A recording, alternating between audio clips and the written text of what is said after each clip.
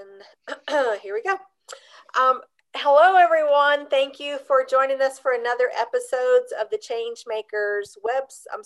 podcast, Changemakers podcast.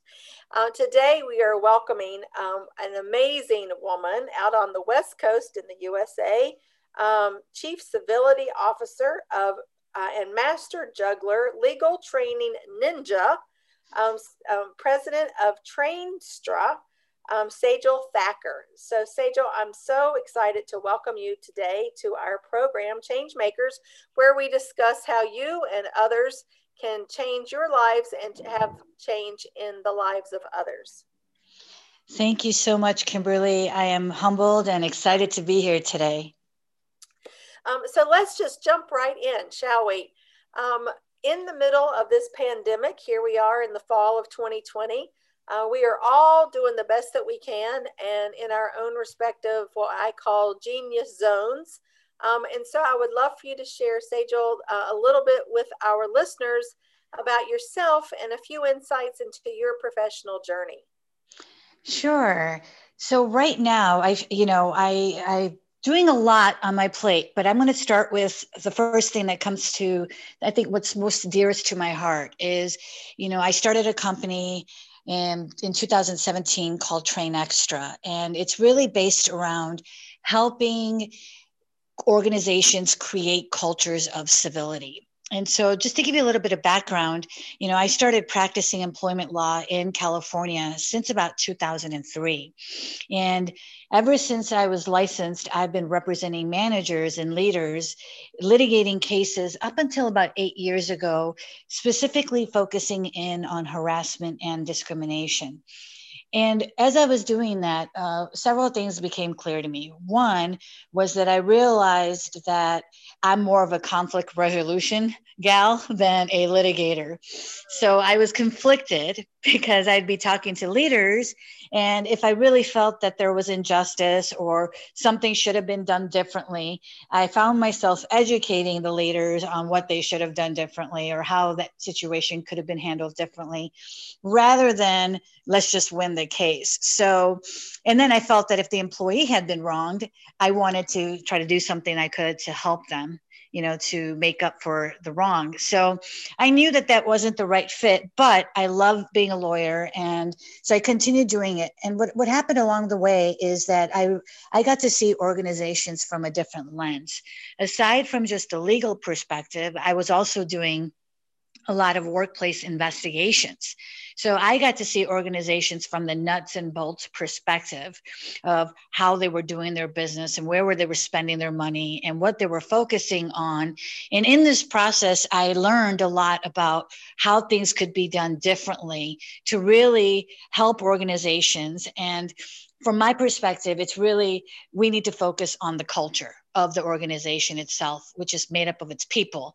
And so when I had my son about 8 years ago, I decided, I really want to. Well, first of all, I wanted to be at home with him and be a stay at home mom, but I had to work. So I was lucky enough to get some work along the way where I started doing a lot of teaching and training and realized, wow, I have a strong passion for training, and it seemed to work because of the experience that I've gained throughout my career, where I do a lot of storytelling in my trainings. And so using those stories to support what I was talking about and why I felt that really civility needs to be where the focus needs to be in organizations, I just went for it. Then 3 years ago, I said, you know what? Something happened. You hit a certain age, and I'm not going to say my age, but it happened. And literally a week later, I gave my notice I was working at UCSF Medical Center as a senior complaint resolution officer there. And I said, you know what? It's now or never. Just go for it. And so luckily, knock on wood, I'm still standing and I made it through the pandemic in one piece and I'm still here. So that's a little bit about what I'm doing right now, Kimberly. Well, one of the it's fascinating to me. I've worked with so many women lawyers over several decades. Um, when they go into the practice of law, there's one perspective, and then maybe I don't know 2 to 5 years, you get your feet wet and kind of get a handle on what the situation is, what you know, what you don't know, what the reality is, which may be different than what law school taught you it would be. And then people pivot on. And I love to see how women, lawyers in particular, but women professionals, how they take their genius zone and what they thought they were going to do, and they pivot and they still embrace their magnificence, but not as a practicing lawyer. Yeah, and I know so many women that have done that, where they've taken a lot of the skills, but utilized it outside of the law or very closely connected to it to really make a difference. I mean, especially right now, I'm talking to so many change makers, that are out there, thought leaders that have legal backgrounds, but they're using it in different ways. And it's just beautiful to see, that we're sort of creating our own path. Oh my gosh, you're singing my song now, my friend. Charting the whole premise of change makers, as you know, is we help equip and empower women to create the careers of their dreams by charting their own course, which is really very intentional and a purpose-filled mission. So, but enough about me for now. But share with us, how has this journey in helping others a little bit differently than what you started out as, in this way, how has it impacted you and your life? So let me go a little bit further back into my journey. I think that really sort of sets the stage for a lot of what I'm doing right now. So, Kimberly, as I grew up in a small suburb of Chicago called Elmwood Park. And my parents were immigrants from India that moved there. They moved into Chicago, not in that town, but in Chicago in 1974. And then I was born here in Chicago. So, we were the only, when I started going into elementary school and up until high school, we were the only Indian family in this all Italian neighborhood. And this is, we're talking, late 70s, early 80s, all the way up to mid 80s. So it was a different time. And, but, I went through a lot of bullying, a lot of harassment and discrimination as growing up.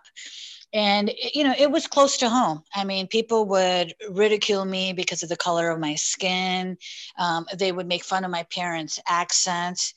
My parents owned a convenience store that was right across from our elementary school, where the kids would go in there and see my parents. And then, they were different and they had the accent. They were the typical immigrant family, so still barely spoke English when we first moved here. So growing up and dealing with all of that. And as I got older, I started acting out to defend myself. And there was a lot of like anger that I noticed was coming out in me.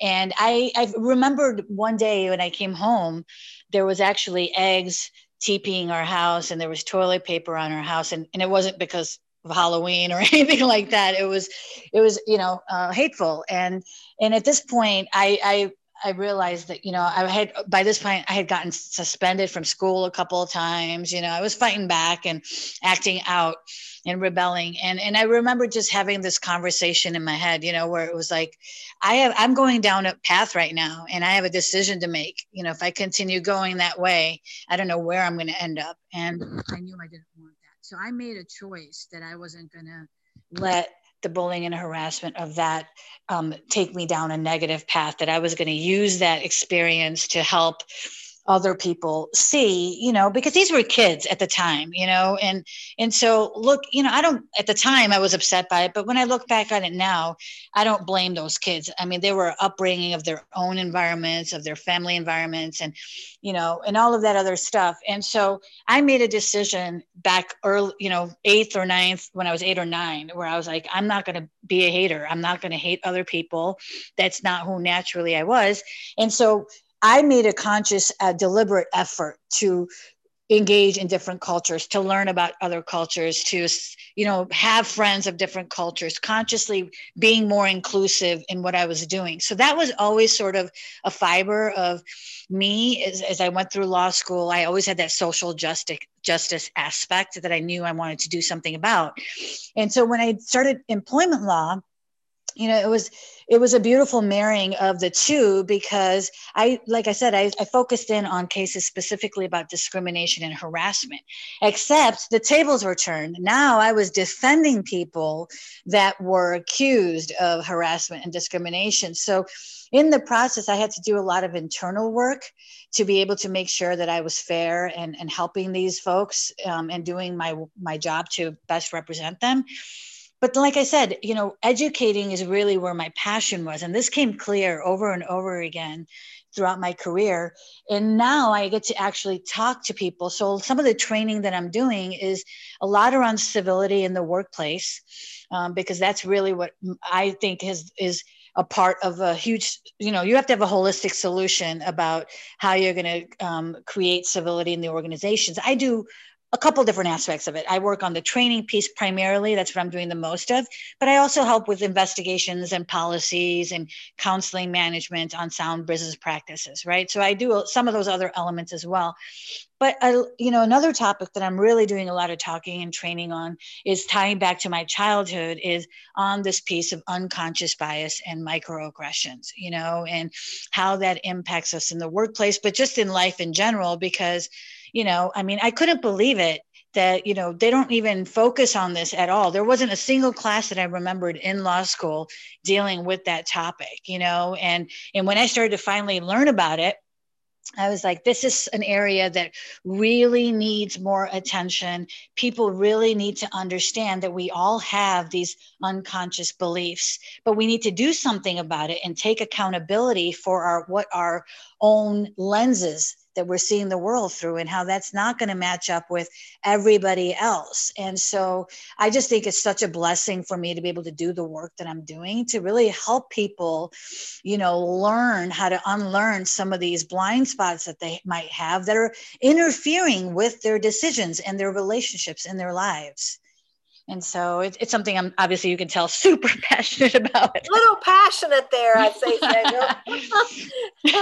No, it's a beautiful, beautiful thing. I mean, as you and I have discussed previously, I've worked in male-dominated professions all my career, and I could certainly fill a book of stories where I have been, even as a white female, at the receiving end of bullying. I would just say that would probably be the kindest word.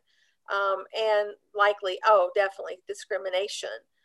So, this is just something. I mean, and you talk with folks who maybe have come through the workplaces.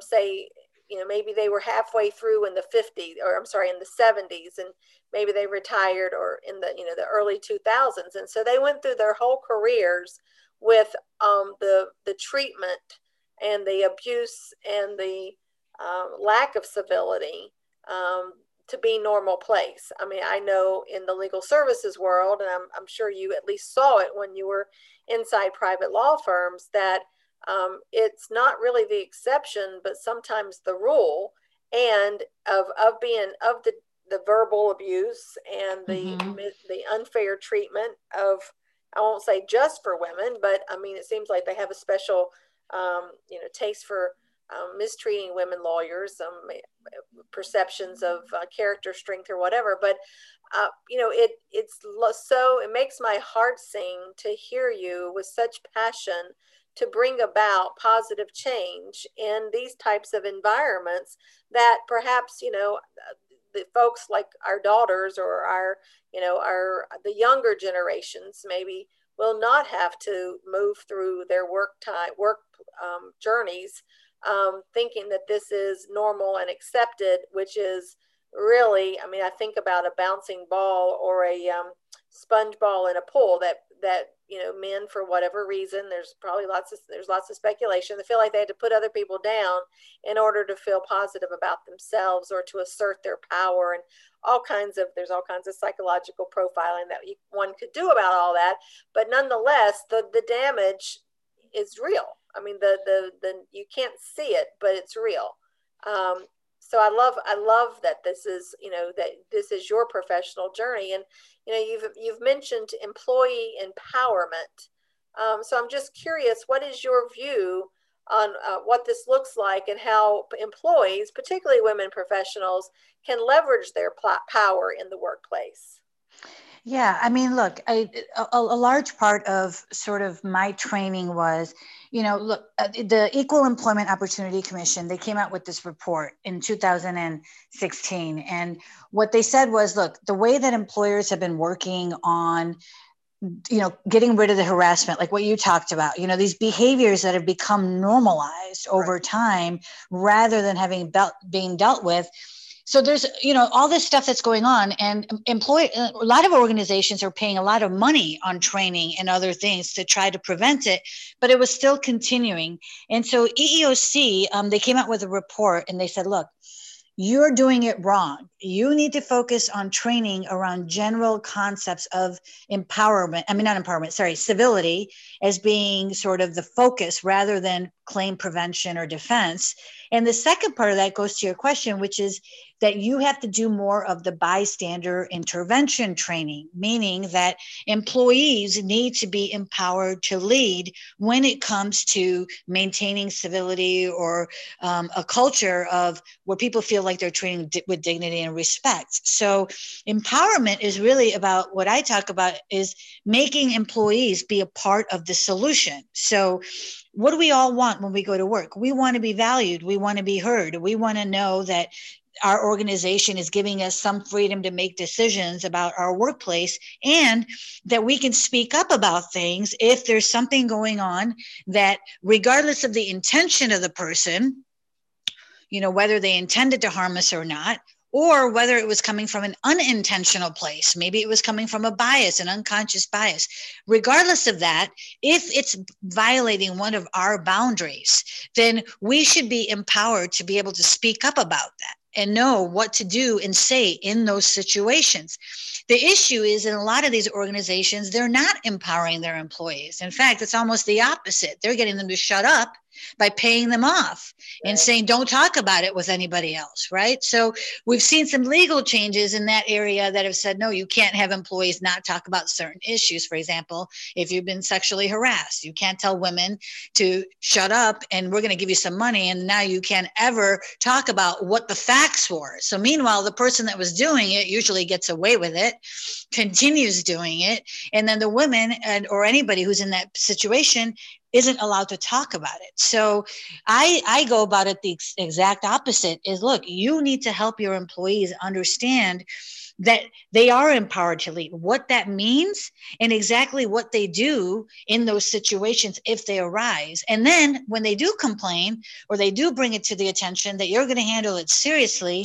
So let's make sure you've got your investigation team, your policies, all of this stuff in place, so that you want women and men and whoever's in your organization to bring these concerns to you, rather than go hire an attorney and then you pay a lot more later. Let's be proactive about it, right? So, sorry, that's how I kind of look at empowering employees. And I think as far as what each one of us can do, I think we just really have to all learn how to intervene, because bystanders really should be the people that are addressing these situations. I mean, it'd be great. A lot of us are resilient and some of us would speak up, but a lot of us won't, because for a lot of different reasons. One, we fear retaliation, or two, we're afraid that nobody will believe us, or they're going to judge us differently. There's 100 different reasons why people don't speak up. So therefore, the bystanders have to be the ones that are getting involved, and then they need to know what to say and how to respond, right? So every single person needs to be a part of the solution, and there has to be trust, within the organizations. And the only way that happens is if you empower your employees to be part of that solution. Yes, yes, yes, and yes. I couldn't agree more. I pray that this work, just goes like a wildfire through organizations, because it's so desperately needed. It impacts, as you say, so many different aspects of employees' life, leadership life, and retention, recruitment. It really, I'm sure there's studies that show that you can put a dollar figure on when employees and your team is involved rather versus when they're not involved and encouraged. If you see something, to say something. Well, I mean, look, I could just throw off one statistic, just that I tell everybody is like, look, do the work now. I mean, SHRM, which is the Society of Human Resource Managers, came out with a study where they said over 5 years, okay, and this is just one little piece of that pie that I'm going to tell you right now. They said they looked at a lot of different organizations over a span of 5 years, and they said that employee turnover caused by toxic cultures cost employers more than $223 billion over 5 years. That's just talking about just employee turnover. That's not even addressing the morale issues, whether productivity is where it should be or not, the bottom line, all of that. And I'm talking 223 billion. So that's just, that just gives you an idea of really why the focus has to be proactive and why you really want to be addressing. I mean, I say this is, I have a huge passion just because of what I've gone through in my life and what I've seen as an attorney and an investigator. But just by observing people and learning to watch people throughout my life, because I've had to assimilate. It's like at home, I was like, okay, now I have to put on the Indian outfit and behave like I'm from India and fall into those culture and traditions. And then on the outside, I'm American and I'm living, sort of this marginal life. But having done that work, I'll tell you, when we look at workplace incivility, it can be really addressed by, we cannot allow these behaviors to become normalized. We cannot. We have to start proactively addressing them when it gets to if you're talking about intentional behaviors, rude or unprofessional. We're talking about, we need people to say, hey, when you didn't say hello to me, when I said hello to you, that made me feel uncomfortable.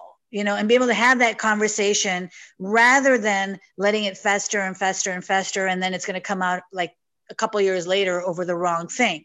So really just learning how to communicate with each other when something is happening, and then knowing that we can have this conversation without being retaliated against, right? And so that's a huge part of it. But also from the unintentional side, employees need to know, like, okay, if somebody engages in a microaggression with somebody else, what do I say? How do I intervene? And a lot of times, people that are engaging in the microaggressions, it comes from an unintentional place. So they don't even know that they're doing it.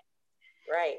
So until you point out the behavior and you put both of those people on notice in a sort of a calm, professional way without judgment, it's not about canceling anybody, but just putting them on notice that, hey, this behavior that you just did, whether you said something or you did something, it's making me feel this way.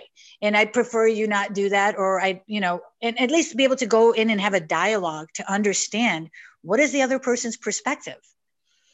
And then we can start, if it really is coming from an unintentional place, most people, when you tell them, hey, please move back, you're standing too close to me. If it is really unintentional, they're going to stop. Right? We're not trying to make each other miserable at work. So they're going to stop. But if it continues, now the organization has to respond. And it's really going back to ground zero and starting over when it comes to setting the culture up and making those sort of, here are zero tolerance, but then everything else is a spectrum. And we want to address these issues before they turn into a lawsuit, right? So it really has to go to that extent. Absolutely. Absolutely. So I'm just curious, I wanted to talk about mindset for a minute because it is so crucial and critical in your work, I'm sure.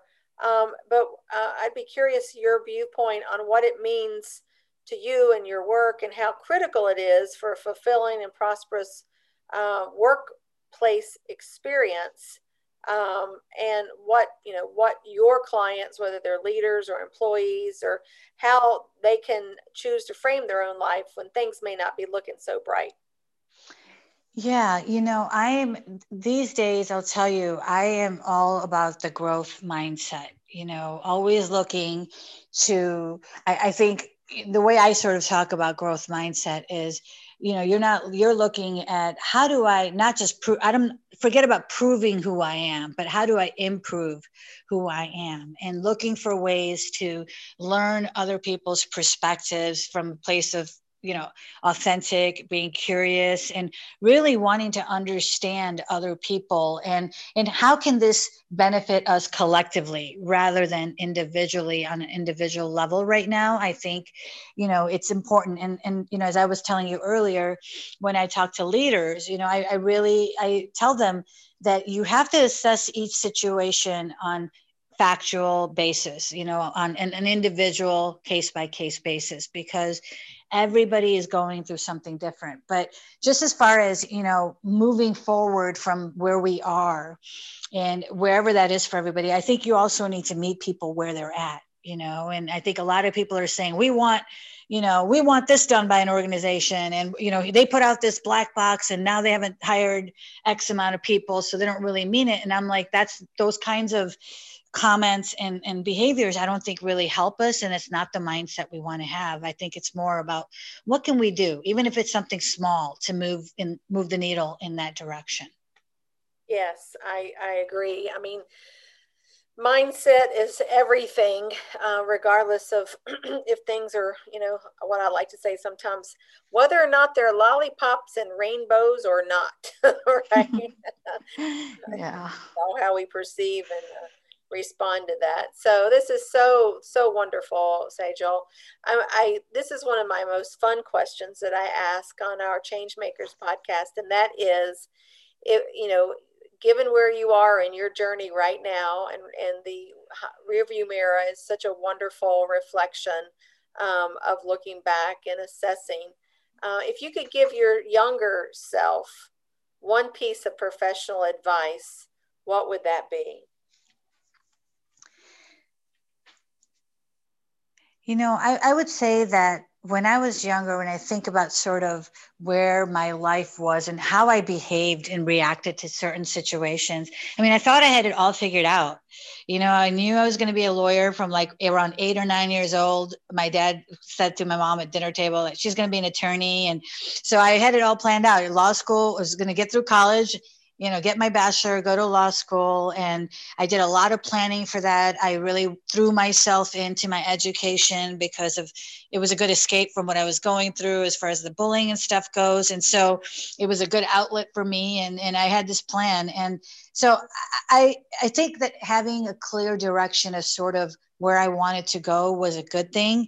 But I know now, like, I stayed in the law firm world way too much longer than I really wanted to. And I probably should have left a long time ago, because I knew that what I wanted to do, my passion was something different than being in the law firm, but I stayed in it because that was the plan. And so I would tell my younger self that, look, plans can change. It's good to be prepared. It's good to be motivated and have some goals, but sometimes you need to just stop stressing out and just really kind of go with your passion and enjoy the journey on the way. Right. Wow, that is so amazing. That is such sage advice. Oh my God, that's wonderful. One of the stories that I love, I don't know if you know Esther Abraham Hicks. I don't. Oh, well, we'll have to share that offline. But she is a tremendous spiritual teacher, life teacher. And one of the teachings that I always keep front and center is allowing yourself to let go of the oars of your life and get into the flow of your life. That there is a natural flow for all of us, and stop fighting for something that really you shouldn't be a part of at any one time.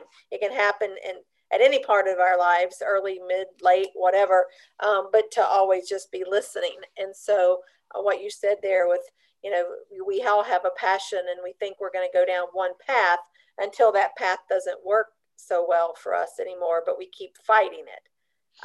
But then just to really surrender, right? Let it go. Surrender to the natural flow of your life, which I think is just a beautiful analogy.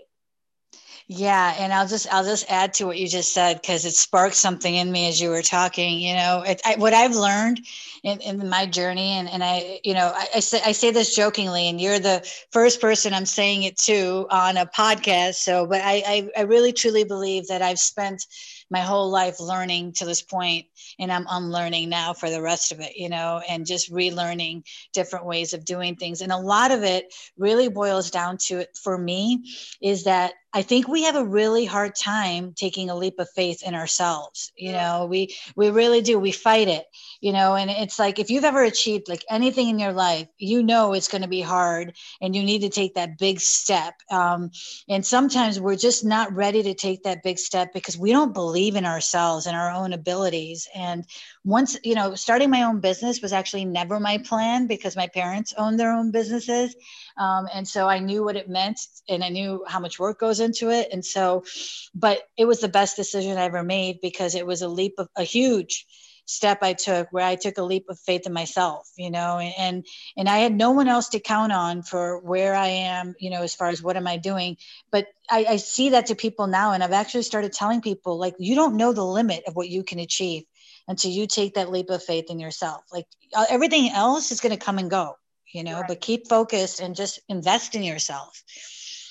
Well, that's exactly right. And it's so challenging for a lot of different reasons. But, I've always heard, I had no aspirations to own a business or to be an entrepreneur. And I worked for other, organizations for 23 years before, making that step. And it wasn't really one made out of fear. I know a lot of people are immobilized by fear, to which I say, everything that we want is on the other side of fear. So really, I think it comes down to courage and summoning the courage to believe in ourselves and enjoying the ride, because it's very unpredictable. You don't know what's going to come next. I mean, you might have a sketch of a plan, but that goes to the point that I made earlier, is being willing to go with the flow wherever that may take us. And that often comes with intentionality, but that's another topic for another day.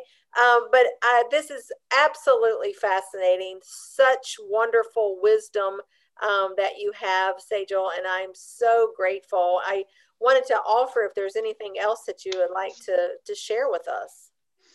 Yeah, no, I just think I really appreciate having this opportunity to be on here. And I think what I will add, and my final thought, I guess I would say, is look, we've all had to overcome some pretty tough situations. A lot of us are going through some tough stuff right now. And I just want to leave some encouragement for people to kind of remember that these failures are, temporary sort of setbacks, and that you can take whatever pain or whatever you're going through and still keep a positive attitude during this time. Look for opportunities, surround yourself with people that are positive and that can help you propel forward, and try not to get stuck. If you feel stuck, whether it's in your mind or physically, take the small steps. Don't be afraid to take the small steps, because if you think about just history, there have been other times in history where people have gone through some stuff that I'm sure they felt like